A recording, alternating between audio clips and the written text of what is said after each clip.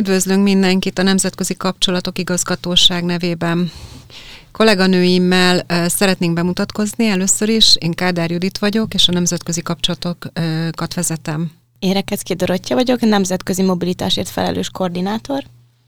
Én pedig Szekeres Lilla vagyok, szintén a nemzetközi mobilitásokért felelős koordinátor, legfőképp pedig a bejövő hallgatókért vagyok felelős. Azzal kapcsolatban gondoltuk, hogy egy beszélgetést megosztunk a TF-es hallgatókkal és mindenkivel, akit ez érdekel, hogy milyen lehetőségek vannak a nemzetközi térben a mi hallgatóinknak, és a Nemzetközi Kapcsolatok Igazgatóság miben tud segíteni az érdeklődőknek, milyen szolgáltatásokra lehet számítani, és egyáltalán miért is jó az, hogyha egy TF-re érkező hallgató a nemzetközi térben mozog. Úgyhogy mielőtt átadom a szót kollégáimnak a részletekkel kapcsolatban, hadd mondjam el azt, hogy volt egy nagyon jó mondása a nemrég megrendezett nyílt napon Sós professzornak, Sós Csabának, aki azt mondta, hogy nagyon jó helyen és jókor vannak azok a hallgatók, akik ide járnak a TF-re, és én ebben hiszek, mert azt gondolom, hogy a TF-es hallgatók a nemzetközi térben remek lehetőségekkel rendelkeznek, és talán még többel, mint egy átlagos hallgató.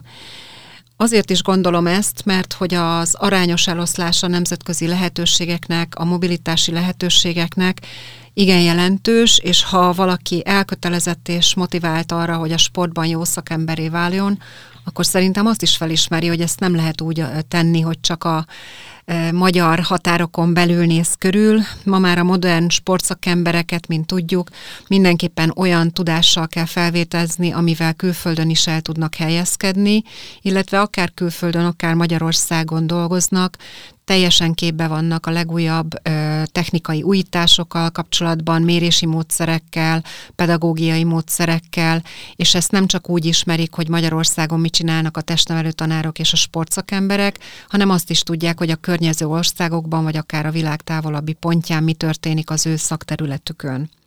Úgyhogy ez a tájékozottság az egyik oka annak, amiért abban dolgozunk, és azon munkálkodunk, hogy remek lehetőségei legyenek a hallgatóknak. A másik az, hogy az a tapasztalat, hogy azok a hallgatók, akik külföldön akár gyakorlatot, akár képzési időt töltenek releváns, nagyobb, több hónapos tartózkodással, azok, amikor hazajönnek, jóval stabilabban állnak a lábukon, nem csak a szakmai létükben, hanem akár a magánlétükben is, és olyan networkre tehetnek szert, ami azután egész életükben is elkísérheti őket, sportágon belül is, vagy az adott szakterületen belül is, és azon kívül is. Úgyhogy mindezekről szeretnénk egy kicsit beszélgetni, és azért is örülök, hogy Dorka és Lilla jött velem ma erre a beszélgetésre, mert ők megtapasztalták maguk is ezt a létet, és el tudják azt is mondani, hogy milyen külföldön magyar hallgatóként működni, milyen az ő tapasztalatuk, mi az, amire mindenképpen érdemes odafigyelni, mi lehet a buktató, hogyan lehet a legjobban, legoptimálisabban kihasználni a lehetőségeket. Úgyhogy egy kicsit átadom Dorkának a szót azzal kapcsolatban, hogy hányféleképpen lehet egy TF-es hallgatónak a nemzetközi térben megjelennie. Ő egyébként a TF-es hallgatóknak a kiutazási koordinátora, és majd azt is elmondja, hogy a munkájában konkrétan miben tud segíteni, és utána pedig Lillát szeretném arra megkérni, hogy ez az egész összefüggéseiben ő ugye a bejövő hallgatókat is látja, azt is látja, hogy akik itt nálunk a TF-en mozognak nemzetközi hallgatók, hogyan tudnak a magyar hallgatókkal összekapcsolódni, mire jó ez az egész, hogy valaki egy kampuszon külföldi hallgató, milyen szolgáltatásokat igényelnek, és mi az, amiben a TF kimondottan erős a nemzetközi térben. Dorka. Köszönöm szépen. Elsősorban a legpopulárisabb programjainkat szeretném bemutatni. Az egyik ezek közül az Erasmus tanulmányi mobilitás, amelynek igazából lényege az, hogy egy másik országban oktatási, nyelvi és kulturális tapasztalatokat szerezzenek a diákok. Igazából az oktatási intézményeket saját preferencia alapján választják ki. Összesen háromat tudnak megjelölni, és 2-től 12 hónapot tudnak kint tartózkodni. Az Erasmus Plus programok, azokat csak Európában tudják hasznosítani a diákok, ami elmondható, hogy általában a mediterrán térségekre járnak a diákok, mint például Portugália, Spanyolország vagy Olaszország, de az utóbbi időkben megjelentek a skandináv országok is, mint például Svédország vagy Norvégia, ahova szívesen mentek a diákok. És ugye néhány szükséges dokumentumot is bemutatnék, hiszen szükségük van egy Európass önéletrajzra, akkor motivációs levélre, amit a mobilitási irodának nyújtanak be. Emellett ugyebár a nyelvvizsga a diákok számára nem kötelező, viszont nyilván előnyt jelent ez számukra. Emellett, ami még pluszpontot ér, azok a sporttevékenységek, vagy a különböző tudományos tevékenységek és közéleti tevékenységek. Emellett, ami még egy nagyon populáris mobilitásfajta, az az Erasmus szakmai gyakorlat. Igazából ennek a lényege, hogy a hallgatók egy másik vállalkozásnál, vagy egy szervezetnél töltsenek el egy bizonyos időszakot. Igazából ez mind-mind nagyban járul a munkaerőpiacon való elhelyezkedésükhöz is a későbbiek során, hiszen itt számos olyan tapasztalatot nyerhetnek, amiket később hasznosítanak. Igazából főleg sportszervezetekhez szoktak menni a tanulók, ahol például kipróbálhatják saját magukat edzőként, vagy különböző adminisztratív munkakörökben is. Hasonlóképp a tanulmányi mobilitáshoz itt is 2-től 12 hónapot tudnak eltölteni, és itt is Európán belül tudnak utazni. Emellett, ami egy újdonság, az az International Credit Mobility, ahol a hallgatóknak lehetőségük nyílik Európán kívül is utazni. Az egyik ezek közül Albánia, az Albániai Sportegyetem, valamint doktori hallgatóként lehetőségük van az Egyesült Államokban is eltölteni 1 vagy 2 szemesztert. Azt szeretném megkérdezni, mielőtt tovább megyünk, hogy Dorka, konkrétan miben segíted a hallgatókat, amikor megérkezik hozzád egy érdeklődő, hogy azon gondolkozik, hogy egy pár hónapot töltene szívesen külföldön, még nem tudja, hogy ez hogy működik, hogy a kurzusokba hogy tud bekapcsolódni, a krediteivel mi lesz, nincs még CV-je, nem volt még hosszabb ideig külföldön, de azért már járkált itt-ott. Tehát, hogy mi az a konkrét segítség, amiben rendelkezésre tudtok állni? Elsősorban kigyűjtöttünk egy olyan listát, amelyben a partneregyeteimnek a kurzusai jelennek meg, illetve azok a szakok, amelybe be tudnak csatlakozni a diákok.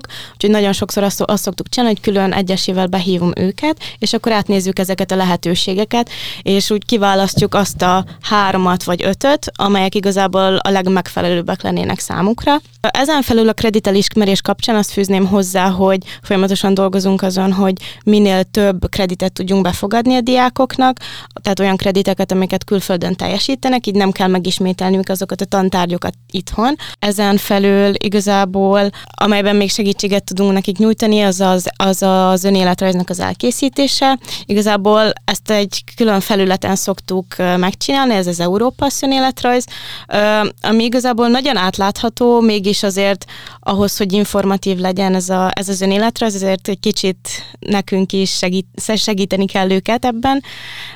Emellett a motivációs levél elkészítésében például egy külön kérdéseket adunk meg nekik, amely által igazából össze tudják rakni az egész struktúráját a motivációs levélnek. Lilla, még nem volt módod megszólalni, de tudom, hogy nagyon sok tapasztalatod van személyesen is, illetve amióta itt dolgozol ebben az egységben, ebben az irodában, azért nagyon sok hallgatót láttál, nagyon sok magyar hallgatót is segítettél. Igen, köszönöm szépen a szót. Ahogy már Judit említette, ugye én leginkább a bejövői oldalt látom, de foglalkoztam már a kimenő hallgatókkal is egy rövidebb ideig. Amit kérdeztél, hogy látom őket együtt, és hogy tudják segíteni egymást, talán a személyes tapasztalataimra is alapozva, én nagyon örültem volna, mert én Barcelonában voltam Erasmuson, és én nagyon örültem volna, hogyha van kimondottan ott is a külföldi hallgatóknak külön rendezvény, hiszen nálunk az egyetemen csinálunk nekik külön rendezvényt, illetve kiemelt hangsúlyt fektetünk arra, hogy a hallgatói önkormányzattal együttműködve bevonjuk őket a magyar hallgatóknak szervezett rendezvényekbe is. Szerintem ez nagyon jól működik, és nagyon élvezik mind a magyar, mind a külföldi hallgatók, hiszen integrálódnak, és úgy gondolom, hogy a magyar hallgatók többsége, ha bár az elején akár félénkek, leginkább az angol tudásuk miatt, de lehetőségeik szerint segítik mindig a hallgatókat, és ebből nagyon jó kapcsolatrendszerek és akár barátságok is kialakulnak. Itt szeretném megemlíteni, hogy létrehoztunk egy Erasmus, illetve nemzetközi mentorsági lehetőséget is, amelyre a magyar hallgatók pályáznak. Az eddigi években ezt önkéntes alapon tették, és kaptak pluszpontot a kimenő pályáztatásnál, viszont 2022. szeptemberétől kezdve már ösztöndíjat is kapnak ezért a lehetőségért, ami szerintem nagyon pozitív, és főleg az a feladatuk, hogy a bejövő hallgatók itteni életét segítsék, mind akár az adminisztratív folyamatokat, vagy fordításokat, a kommunikációt, szólnak nekik a lehetőségekről, akár sportrendezvény, akár kulturális rendezvény, és szerintem ez egy nagyon jól működő rendszernek indul, és nagyon jó rendszer lesz belőle, és ebből mind a bejövő, mind a kimenő hallgatók is profitálhatnak. Amiben még erős szerintem az egyetemünk, hogy például az angol nyelvű kurzuslistánk is folyton bővül, amiben az oktatók és az egyetem vezetősége is maximálisan partner, és mindent megteszünk azért, hogy az idevágyó hallgatóknak ki tudjuk elégíteni a kurzusra irányult vágyaikat, úgymond. Tehát amikor több mesterkurzusra volt szükségünk, akkor ezt lehetőségeink szerint biztosítottuk nekik, és eddig mindenkinél sikeres volt a félévzárás.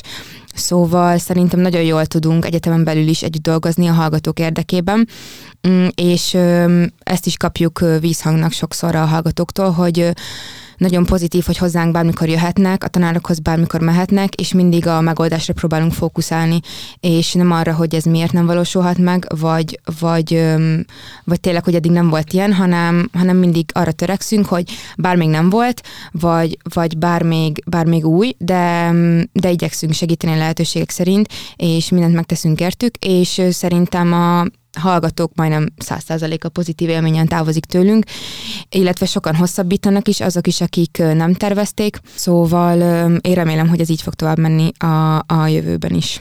Azt javaslom, hogy bontsuk 3 felé innentől a beszélgetést olyan értelemben, hogy a 3 fázisa egy ilyen nemzetközi tapasztalatnak, az előkészítés, a kintartózkodás és a hazajövetel után a kérdés, hogyan látjátok, mi az az optimális felkészülés, mi az a leghatékonyabb kintlét, és mi az a legjobb hasznosulása annak a kint töltött időszaknak, amikor hazatér valaki, amit úgy gondoljátok, hogy a szakmai karrierjén, az egyéni fejlődésében legjobban beépül, legjobban segít egy hallgatót. Mire kell vigyázni? Mik a tanácsaitok esetleg mondjuk kezdjük a felkészülési szakasszal, mire ügyeljen a hallgató, akár oktatási szempontból, szervezési szempontból, az utazással kapcsolatos felkészülés, akár pedig egyáltalán ugye itt családból és baráti körből és sportegyesületből indulnak el a hallgatók. Hogyan kezdjenek ennek a tervezésnek? Szerintem alapjáraton az egyik legfontosabb dolog tényleg az, hogy megnézzék azt, hogy melyek azok a kurzusok, tantárgyak, amikbe be tudnak csatlakozni, hiszen az nagyon-nagyon fontos lesz számukra a jövőben is, hiszen alapjáraton az Erasmusnak egy célja az, hogy esetleg olyan tantárgyakat is tudjanak tanulni a diákok, amelyeket a későbbiek során hasznosítanak tudnak, vagy hogy olyan készségekkel ruházzák fel őket, amelyeket például lehet, hogy itthon nem kapnak meg. Szerintem ez az egyik legfontosabb lépés, hogy ezeket azért szem előtt tartsák, amikor egyetemet választanak. Ezután pedig, ami fontos, hogy tényleg egy olyan kurzuslistát alakítsanak ki maguknak, amely egyrészt befogadható az egyetem által, de tényleg mégis valamilyen többletet ad számukra. Ezen felül, ami szerintem fontos számukra, az az, hogy minél előbb kezdjék el ezeket az adminisztratív folyamatokat intézni. Tehát gondolok itt a szálláskeresésre, hiszen nagyon sok diáktól hallottam azt, hogy mivel túl későn kezdték ezeket el, így azért nagyon-nagyon nehéz volt számukra lakást találni. Igazából én csak a saját tapasztalatomat tudom ezzel kapcsolatban elmondani. Én szeptemberben utaztam ki, viszont júniusban már elkezdtem lakást keresni, és így nagyon könnyen találtam, nagyon jó lakást, nagyon jó helyen. Viszont azok a diákok, akik ezt például már augusztusban kezdték el keresni, ők azért tényleg nagyon nehezen találtak jó lakást jó áron. Tehát ez egy nagyon-nagyon fontos dolog. Emellett a repjegyet tudom még megemlíteni. Ugye azoknak is megy fel az ára a kiutazási időhöz közeledve, úgyhogy ez is egy fontos dolog, ami tényleg időben el kell intézni. És akkor nyilván nem csak az Erasmus, hanem egyéb más formátumú utakról is beszélünk, de hát tipikusan eddig ez volt a legnépszerűbb. Tehát még az előkészítés fázisára van, Lilla, esetleg neked tanács? Igazából én a proaktivitást emelném egy kicsit ki, hiszen természetesen mindenben segítünk, és mindig nyitva áll az ajtunk a kérdések vagy érdeklődők előtt, de fontos, hogy felmérje azt, hogy tényleg külföldön fog élni egy fél évet vagy egy évet, és hogy menjen utána a dolgoknak. Tehát ha kérdése van, írjon a kinti egyetemnek, mert ők is mindig válaszolnak, illetve ugye nekünk a szerződéskötéshez azért kellenek bizonyos információk, ezt küldjék el időben, hiszen ők tudják ezeket az információkat, és így nem lesz gond azzal sem, hogy mikor jön az ösztöndíj, és hogy a kurzusokat is már meg lehet nézni a kurzuslistát azelőtt is, hogy tudja, hogy melyik egyetemre fog biztosan menni, hiszen ahogy Dorka is említette, az a 3 vagy az 5, ahova szeretne, azt ő már tudatosan tudja, és megnézheti a honlapot, megnézheti a tapasztalatokat, megnézheti az Erasmus blogon, hogy ki volt már abban az országban, tehát szerintem nagyon sokban tudja segíteni a saját életét azzal, hogyha proaktívan utána néz a dolgoknak, és nem fog nehézségbe ütközni. Mindazokból, amit eddig együtt tapasztaltunk a hallgatóknál, én azt látom, hogy talán az lenne egy nagyon hasznos dolog, ha lenne egy ilyen to-do checklist, mint a repülőn felszállás előtt. Tehát a hallgató magának készítene egy olyan listát, amiben az utazással kapcsolatban, a tanulmányi előkészítéssel kapcsolatban a teendőit felsorolja, és esetleg azt is odaírja, hogy az időben mi az, ami sürgősebb, és meddig kell ezt megtenni, és esetleg ezt a listát gondolom veletek is, ha szükséges, le tudja egyeztetni, hogy kell-e még valami, segítetek. A másik az, amit az oktatói oldalról látok, ugye a TF-es oktatók többsége nagyon-nagyon segítőkész, és tudja, hogy az Erasmusnak vagy a külföldi utaknak mi az értéke. Ugyanakkor fontosnak tartják azt, hogy előzetesen egyeztessünk, hogy ha hallgatóként szeretném azt az adott kurzust itt majd elfogadtatni, mi kell ehhez. Tehát azt is talán jó tanácsként meg tudjuk fogalmazni, hogy beszéljünk azzal az oktatóval, akinek majd szeretnénk hazahozni a kurzust és elfogadtatni vele, és azt is megkérdezni, hogy esetleg lesz-e különi kívánalma az elfogadáshoz, a különbözet teljesítésére.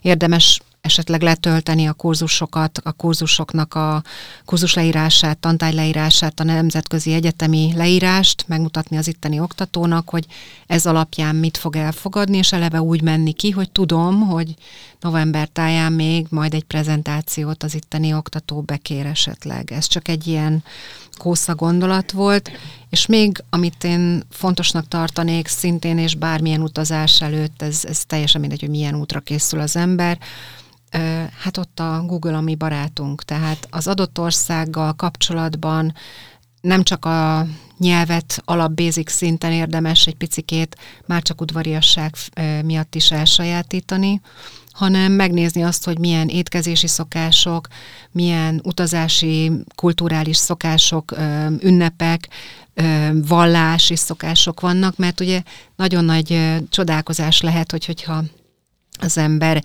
egy olyan ünnepen akar mondjuk egy kurzust elfogadtatni, amikor be sem megy egy hétig az adott egyetem oktatója, hiszen nemzeti ünnepük van. Ez csak egy egyszerű példa volt arra, hogy felkészülésnél ez mind fontos, és azért is említettem, hogy nem csak az Erasmusról beszélünk most, mert hogy ugye a napokban jött egy eléggé rossz hír, ami érinti a magyar felsőoktatásban az alapítványi egyetemeket, és itt mi még az idei évre úgy számolunk, hogy a most tervezett utazások megvalósulnak, és a 23-as évben mindenki igényelheti, és meg tudja valósítani ezeket az utakat. Úgyhogy ezért is szerintem pont most jó, aki hall minket, hogy cselekedjen, és keressen titeket, és menjen ezekre az utakra. Ugyanakkor azt is szeretnénk hinni, hogy valamilyen megoldást majd találnak a EU szinten is arra, hogy ezek a hallgatók maradjanak a mobilitás palettán, és hát mi belül pedig igyekszünk más alternatív módokat is kitalálni. És mielőtt a kintartózkodásra rátérek, még utolsó gondolat, hogy azért nem csak bachelor és master szinten utaznak a hallgatóink, és figyelünk arra, hogy a kintartózkodásuk alatt mit tanulnak, hanem doktori szinten is. És ott azért vannak olyan projektjellegű kiutazások, és job shadowing például, ami eszembe jutott most a legutóbbi tokiói csoport útjával kapcsolatban, ahol már a kintartózkodás alatt más munkákat is végeznek, és azt hazahozva akár egy szakdolgozat részeként el tudják fogadtatni az adott szakmai tartalmat. Tehát most akkor fókuszáljunk a következő fázisra röviden, ami a kintartózkodás. Mitől lesz igazán kellemes, hasznos, tartalmas és életre szóló élmény a kintartózkodás? Kicsit itt bevonhatjátok a saját élményeket is. Én személy szerint a tapasztalataimból kiindulva azt tanácsolnám, hogy mindenképp próbálják a diákok összekötni a szakmai fejlődésükkel is. Én például a szakdolgozatomat is ebben a témában írtam, alapszakon, mivel Spanyolországban voltam, a spanyol és magyar hallgatók szabadidős sportolási szokásait összehasonlítottam, és ez kitűnően átívelte azt a dolgot, amit itthon is kellett csinálnom az egyetemen, és a kintit is, és nagyon jó volt belelátni a kinti sportéletbe, a szabadidős sportba, a szakmába, és teljes mértékben segítőkészek voltak. Az itthoni konzulensem is teljes mértékben segítőkész volt, és ez egy olyan tapasztalat volt szerintem, amit itthon nem tudtam volna megkapni, és ezért ezt nagyon ajánlom a hallgatóknak, akik esetleg közel vannak a szakdolgozathoz, de ha még nincsenek annyira közel, akkor is kitűnő alapötlet a jövőre nézve, és ezt mind alapszinten, mind mesterszinten, és mind a doktori kutatásokban is fel lehet használni. Szerintem ami még nagyon fontos, az az, hogy próbáljunk meg minél nyitottabbak lenni mindenfelé. Én a saját tapasztalataimmal élve próbáltam minden egyetem által rendezett programon részt venni. Egyszer például fogyatékkal élők számára rendeztünk egy úgymond ilyen sportos napot, ahol megtapasztalhattuk mi is azt, hogy milyen az, amikor valaki kerekesszékben él, és hogyan tud ezekben az esetekben sportolni. És tényleg ez egy akkora élmény volt számomra, hogy annyira kinyitotta a szemem így más térségekre nézve is, és meg más területekre nézve is. Emellett, ami még fontos szerintem, hogy a nyitottság tekintetében, hogy én például megpróbáltam főleg ugye külföldiekkel barátkozni annak érdekében, hogy azért ne csak az angol nyelvtudásomat fejlesztem, hanem azért a spanyolt is valamennyire, hiszen egy Erasmusnak ez is a célja, hogy tényleg olyan nyelvi készségekkel ruházzon fel minket, amiket tényleg kamatoztatni tudunk a közeljövőben. De emellett olyan kapcsolatokat lehet ezekkel is kiépíteni, amik tényleg azért a hasznunkra válnak a közeljövőben, mert például akikkel kint voltam Erasmuson, még mai napig tartsuk a kapcsolatot, és akkor nagyon-nagyon sok új tapasztalatot tudunk megosztani egymással, és tényleg mindig a segítségünkre vannak, tehát akármi van az életben. Szerintem Dorka és én is így csináltuk, és mi ezt javasoljuk a hallgatóknak is, hogy hiába mennek egy országba többen, vagy egy egyetemre is akár, mégis külön lakjanak, mert tényleg, hogyha már belevágnak az Erasmus programba, vagy bármilyen külföldi mobilitásba, akkor azt már csinálják teljesen is 100%-osan, és az is egy kulturális élmény és tapasztalat, és tényleg azzal is sokkal többek lesznek, hogy megtanulnak alkalmazkodni egy másik kultúrából származó emberekhez, életvitelszerűen a mindennapjaikban, és szerintem ez is sokkal többé teheti őket. Említettétek ezt a nyitottságot. Teljesen egyetértek ezzel, hogy akik összeragadnak magyarok egy kupacban, és kimenetel, akkor ez olyan bátorítóan hat, de hosszú távon nincs fele annyi haszna sem a kintartózkodásnak, mint amikor teljesen elmerül valaki egyedül egy kultúrában, és nyilván utána találkozhat magyarokkal. De amit említeni akartam, mindig eszembe jut a nyitottságra. Nekünk nem volt alkalmunk sajnos ez a generáció, annak idején nem voltak ezek a lehetőségek, kiutazási lehetőségek, viszont a doktoranduszokhoz is tudok szólni abban, hogy amikor az ember én oktatóként voltam, meg kutatóként hosszasabban külföldön, és azok a tartózkodások alatt egyrészt szakmailag ugye sziporkázik az ember, mert olyan impulzusok érik, olyan látásmódokat kap, amit sehol másütt, tehát azért egy adott magyar közegben adott 5 ember ért ahhoz a szakterülethez, nyilvánvalóan ez kinyílik, de emellett azért olyasmiket is kipróbál, hogy hajnal 3:30 felkelve elindulunk a az amerikai mezőre, és ott találkozunk a léggömbösökkel, és felszállunk 5 órakor a léggömbbel, amit nyilván az ember nem készült rá, hogy az élete része lesz, de talán az egyik legjobb dolog, ami történhetett velem. Úgyhogy olyan dolgok is szembe jönnek, amit ha kellően nyitott az ember, és kellően nem fél elmerülni az adott kultúrában, akkor hatalmas élmény lehet.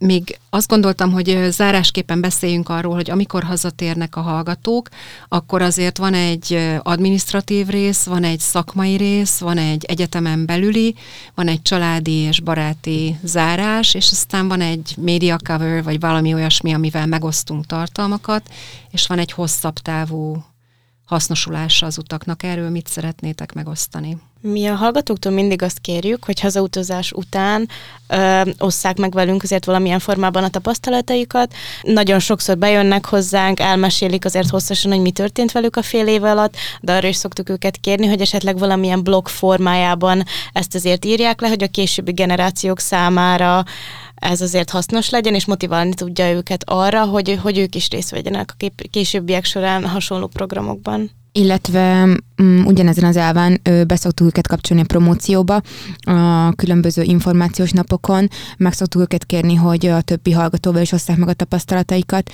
illetve, hogy a későbbiekben, akár az órákon, akár az órán kívül, ők tényleg hatványozottan segítsék az ide érkező hallgatókat, hiszen ők tudják, hogy ez milyen érzés, és talán ők tudják a leghatékonyabban segíteni őket.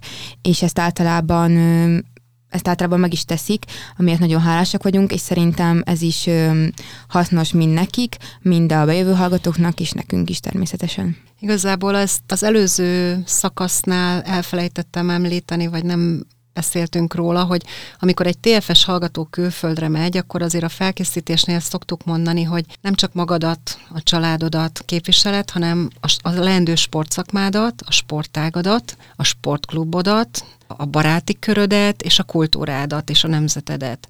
Tehát amikor valaki külföldön tartózkodik, akkor nyilván van véleménye az aktuális dolgokról, átéli valahogyan az itthoni viszonyokat, viszont azt fontosnak tartom, hogy a kiutazáskor arra is gondoljanak, hogy legyen velük olyan jelképes öltözet, olyan bármi, amivel egy magyar vacsorán főzni tudnak, amivel volt olyan hallgató például, aki egy ostort vitt ki külföldre, és egy ostorcsatoktatós sót teljesen káprázatos volt, amit tartott, és ezzel befogadták, és olyan nemzetekkel tudott együtt részt venni mindenféle kulturális programon, ahol ez volt a nagy szám, van, aki énekelni tud. Tehát, hogy egy kicsit ilyenkor, ha akarjuk, ha nem a nemzetet képviseljük, és ez vonatkozik arra is, ha nem jól viselkedünk.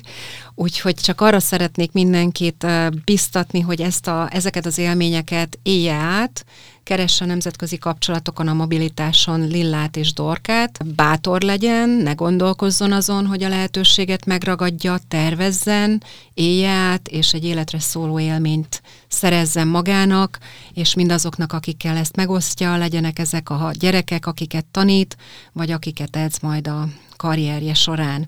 Úgyhogy várunk mindenkit szeretettel, köszönjük a figyelmet. Köszönjük szépen. Köszönjük a figyelmet.